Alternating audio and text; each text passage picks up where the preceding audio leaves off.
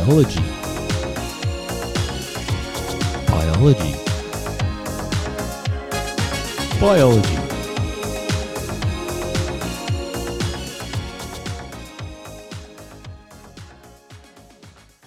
Hello and welcome to another exciting episode of the HSC Biology Podcast. Today on the podcast, I was lucky enough to interview Marcel Dinger from the University of New South Wales. Unfortunately, a few technical errors in my inability to press the record button at the right time has meant that I have half an interview, and I have apologized to Marcel about that. So I'm just going to run you through the first half of the interview, which mainly just goes through some of the dot points from the syllabus, which will be important. But the good thing is I didn't miss the part about his research and some more exciting things that he spoke about. So I hope you guys still get a bit out of this today. And again, apologies to Marcel if you're listening. But hopefully it's still okay.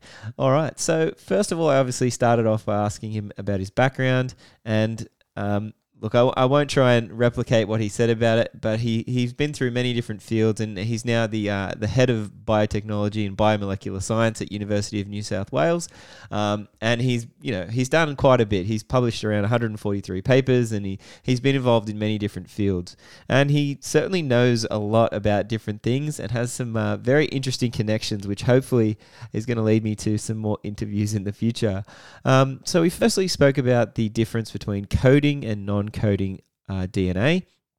And coding DNA, as you would know, hopefully, is the part of your DNA that you use in order to make stuff. So when we want to make something like hemoglobin, that's what we need in order to make the hemoglobin protein. The non-coding DNA is the region that does not make proteins, but they still have a use, which is what the research was around Marcel's work.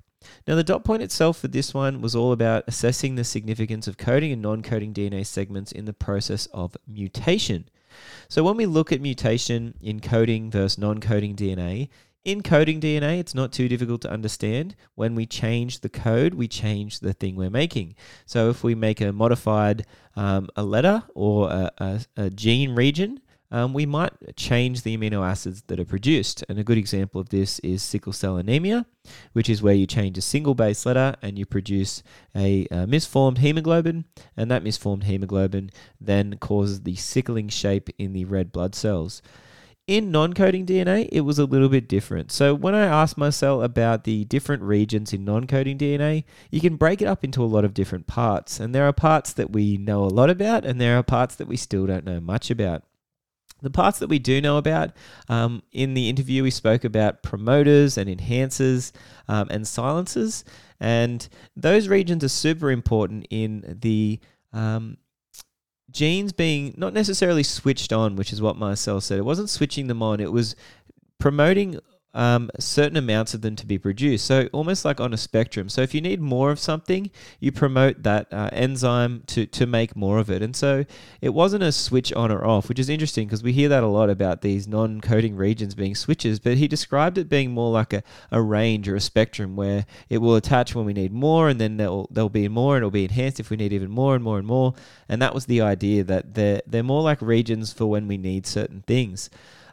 Which was, again, something that I didn't know. When we talked a bit more about some of the non-coding regions, we spoke about centromeres and telomeres. Centromeres being the midpoint of chromosomes that attaches the two, and these are non-coding regions of DNA, but are obviously very important for holding those chromosomes together and in the process of meiosis and mitosis. And telomeres we spoke about were the ends of the chromosomes that are also made of non-coding DNA. Now, those telomeres are usually repeated sequences of bases, and we talked about the fact that as they break down, they're linked with things like aging. So they're meant to protect the end of our chromosomes. And as we get down those telomeres, as the cell replicates, the telomeres get shorter and shorter each time.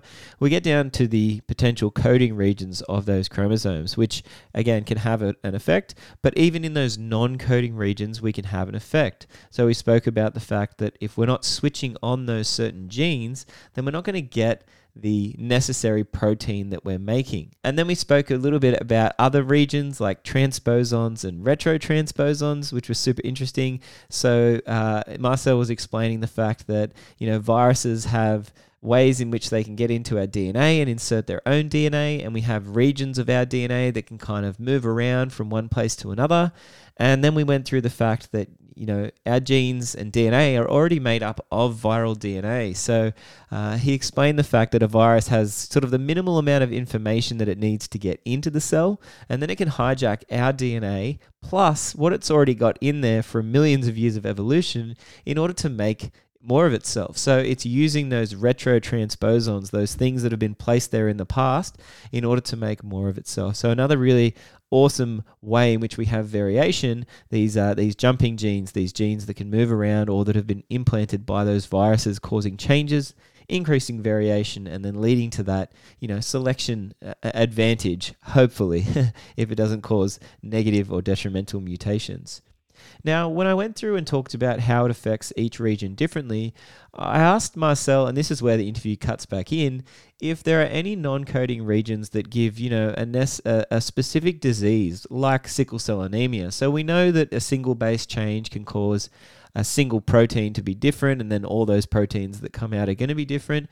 And I said, well, is it the same in the non-coding regions? Do we have that single base change leading to an entire gene region being switched on or off differently, or those proteins being produced in lower numbers? So this was the response that he gave to that question, and then the interview will flow as normal. So again, guys, I apologize for the bit of the brief intro I had to give here and to Marcel, but hopefully you enjoy the rest. I certainly found it very interesting. All right, enjoy. And that's partly because we don't really understand exactly how those I guess what the structure function relationship is between a non-coding DNA and what it does. So at its most simplest, perhaps, might be an area like a promoter, which has a very specific sequence that causes binding to a particular protein. And if that sequence is perturbed, then the protein won't bind, and then the effect is changed. But most of these things won't cause a severe phenotype in the way that, as you say, something like sickle cell anemia, or say cystic fibrosis, and all of those kinds of so-called monogenic diseases where one base change seriously damages a protein and causes a severe kind of a severe phenotype, a big change in something. You don't get that happening so much with non-coding DNA, and what you'll actually see is much smaller changes. So you might get a base pair change, and it might just make something subtly different to how it was, but unlikely to actually cause a disease as such. It's super interesting, and I guess it's good to know that it's not going to have a significant effect necessarily in these regions, and that probably adds to the variation that we get. And I know you've done a lot of research in this area, particularly with long chains, is it, of non-coding RNA and non-coding DNA. So what is your sort of research in that area, and what are some things you've found out? Yeah, so I did my postdoc really studying long non-coding RNA, and so what we did is we looked at, as I said at the start of this podcast, looking at how these RNAs were expressed, how much they were expressed, where and when, and so on, and then trying to connect those back to functions. So probably an example of that is that we looked at the expression of non-coding RNA during embryonic mouse cell development. So what you do there is that you take mouse embryos and you allow them to differentiate for a few days, and then we took extracted RNA at a few time points along the way, and then we sequence all of the RNA in those samples using this so-called next generation sequencing. So this is what they call transcriptomics, which is kind of the RNA version of genomics. So you're sequencing the whole transcriptome and looking at everything there. And then what we did is we were able to identify all of these long non-coding RNAs that were very specifically associated. They were ones that were switched on or turned off at very specific times during the development of these embryos. And so what that told us is that these were RNAs that were potentially involved in driving and, as I said, attenuating these very, very intricate developmental processes. So we studied those, and then we looked at individual examples and candidates of these, and really tried to dissect and explore the functions of these what you can kind of think of as a new genes in a way. They don't encode protein, but they certainly have functions that are akin in many similar ways to the way that proteins have.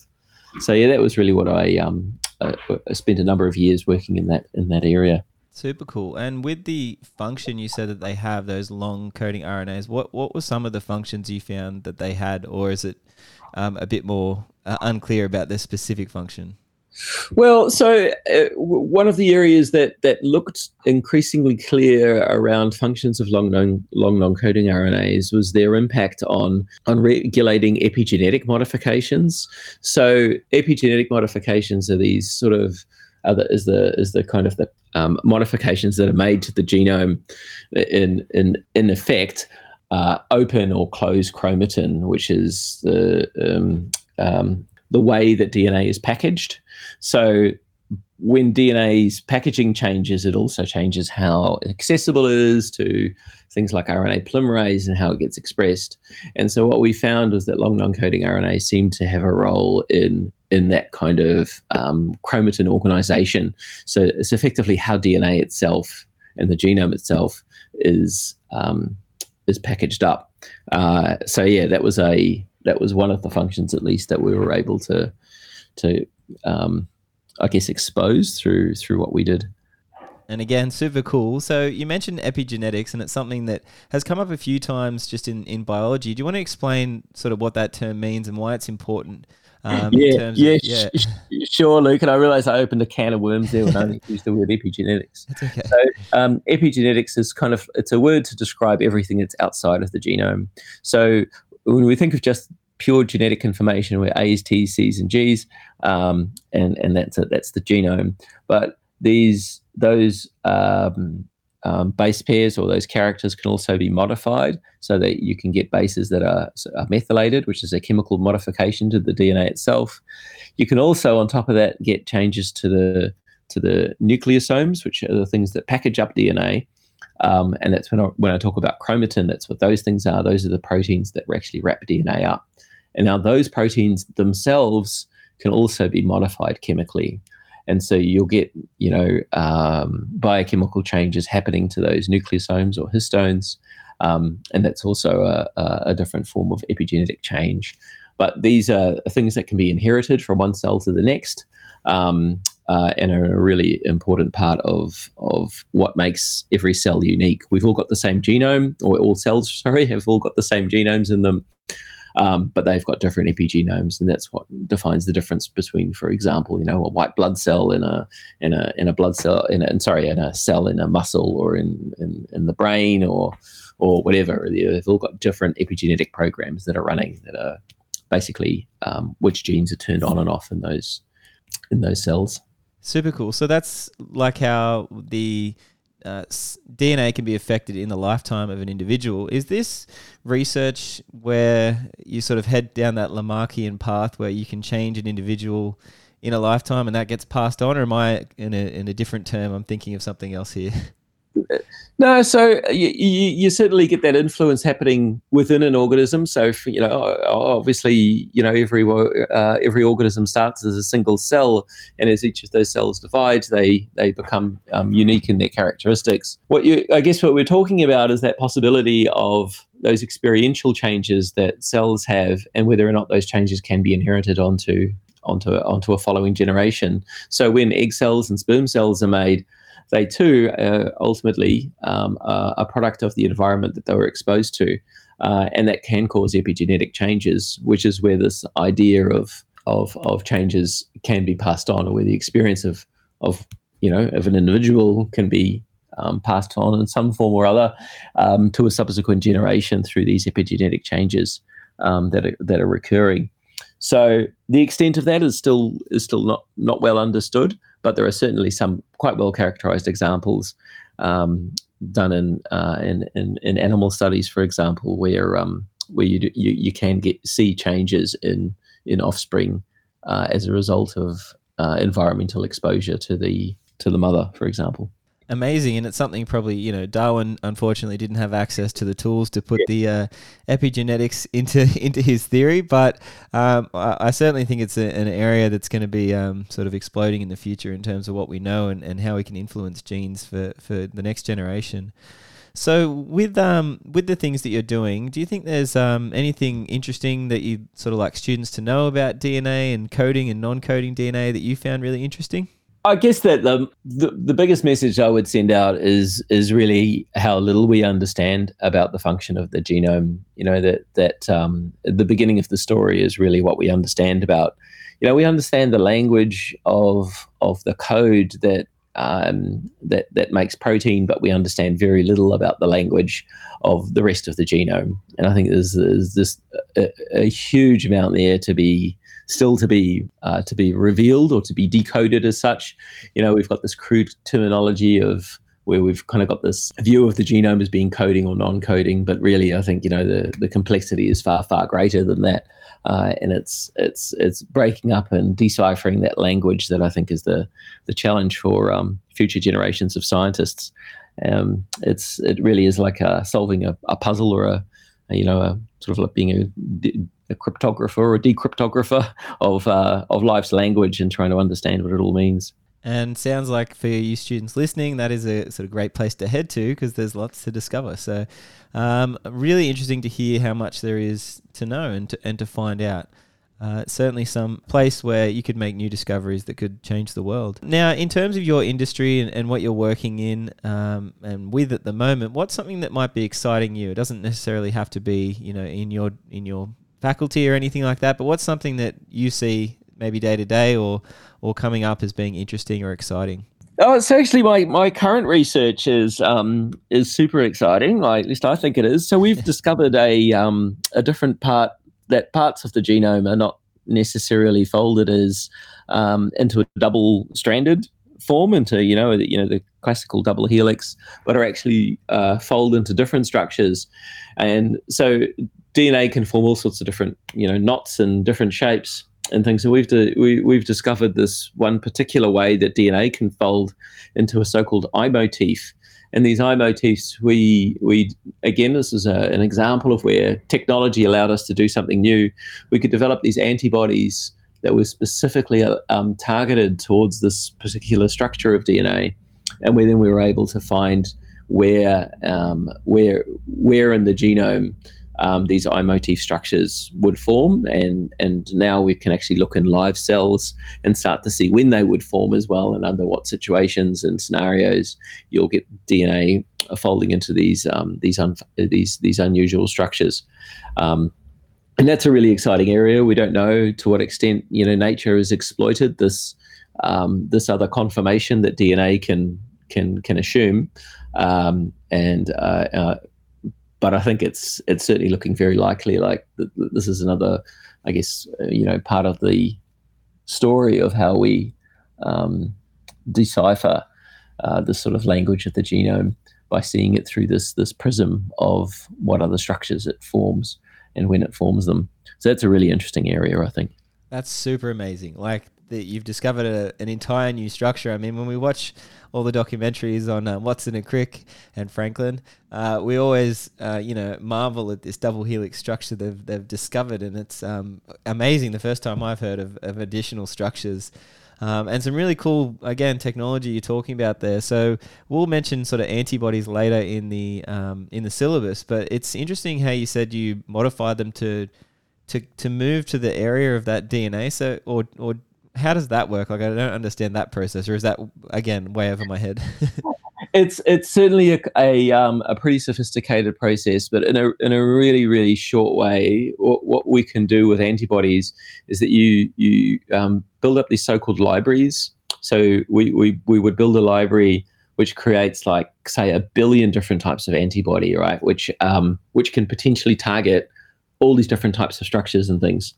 So we create these really, really diverse libraries of antibodies, which is just exactly the same as what our own body is doing, except now we're doing it artificially. So we're doing this just in a lab. We create antibodies with massive diversity, and then we use screens to see it's a screening process, and you find which you select antibodies that bind to, and that specifically bind to certain shapes of things. So in this case, we're sort of training this library or selecting a library that only binds to this eye motif structure. So this is a pretty novel thing to be able to do. And then once we've worked out or found an antibody that only binds to eye motif, doesn't bind to other types of DNA, doesn't bind to other proteins, doesn't bind to anything else, just binds to those, then we can put those inside cells. We attach those antibodies to a fluorescent marker so that they light up, and then we can see, so it's like a beacon, and then we can see where in the genome these things are binding. So it's a really a very, very cool technology that basically allows you to very specifically target really almost anything, not just an unusual DNA structure. You can make antibodies to pretty much bind specifically to almost anything. That sounds, very useful, I imagine, especially in the medical world for treating disease. If you can bind to anything, that would be along those lines of precision medicine that I keep hearing individuals from the Garvin, and I think yourself, speak about this, unique, individualized form of medicine, which I know that Lauren and Vanessa are very excited about, which, you guys see this every day and the progression that's happening, and the rest of us are just waiting to probably receive it when we get a bit older. But it's good to know the progress is happening. Absolutely. One more thing I want to ask you before you finish. What do you think the function of those eye motif, like this is obviously a bit of a guess at this point, or you might know, but what do you think their function might be and their role in the DNA, or is this just... So they look like they can function as a molecular switch. So again, a little bit like promoters and enhancers and those things that I described before. We think that these structures can form to either, so when the eye motif structure forms in a certain condition, that it can bring and recruit proteins to those parts of the genome, which can then in turn change the expression of genes. So again, I think that they have a role in regulating gene expression in a very particular way. It actually provides an almost more of a mechanistic explanation as to how it is that a protein will go to a particular part of the genome, and it's actually, we think it's actually because the shape of the genome in those areas is actually different because it's folding in a different way, which is because they're folding into these different structures. So it's a way almost of differentiating from all of the double-stranded stuff, is that you get bits that form these different shapes. Do you have an image of this? That's something that's publishable, of this eye motif structure? Is it just molecular? No, I sure do. No, there's lovely pictures of these. Awesome. Structures of these have been solved, so you can see exactly how they compare to a double-stranded structure. I'll definitely have to get a copy of that and put it up on the Facebook page for everybody to see. Very interesting. I guess before I ask you sort of where people can get in contact with you if they need to, what's maybe a piece of advice that you would offer students looking to study in the field of science, biology? So I think one of the areas that's really growing very fast in biology is that biology has become, and science broadly, but biology in particular, has really made the transformation to becoming more of a data science.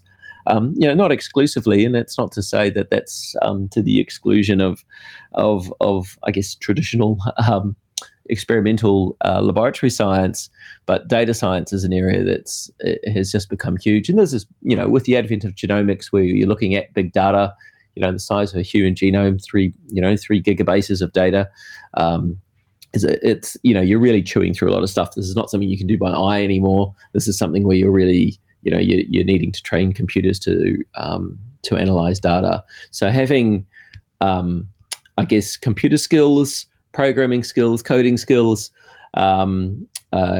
really strong background and knowledge in statistics becomes incredibly important, I think, for making real advances in biology. So, that would be my advice, is that if you're interested in moving into research science, and it doesn't even, whether you're going to do a PhD or not, it really is an incredibly valuable skill, is being able to analyze and interpret big data.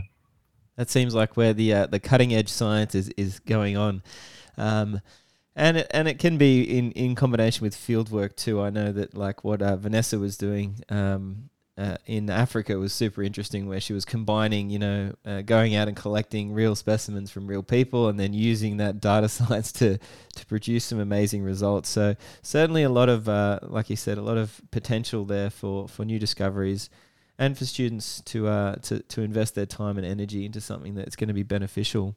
Look, I just want to say thank you for joining me today, and I'll ask you, is there anywhere that people can find you if they want to get in contact and ask you some questions perhaps? Yeah, absolutely. So I'm pretty easy to find in terms of on the UNSW website. You can just search for Marcel Dinger, and my email address is m.dinger@unsw.edu.au. Too easy. Well, thanks again for joining me today, and hopefully we can catch up soon or again and talk about some more of the biotech stuff that you're involved in. So thank you very much. Yeah, I'd love to do that, Luke, and thanks again for the chat. Thanks again for listening to the podcast. Make sure you check out stemreactor.com.au if you want to get some biotechnology at your school. That's stemreactor.com.au.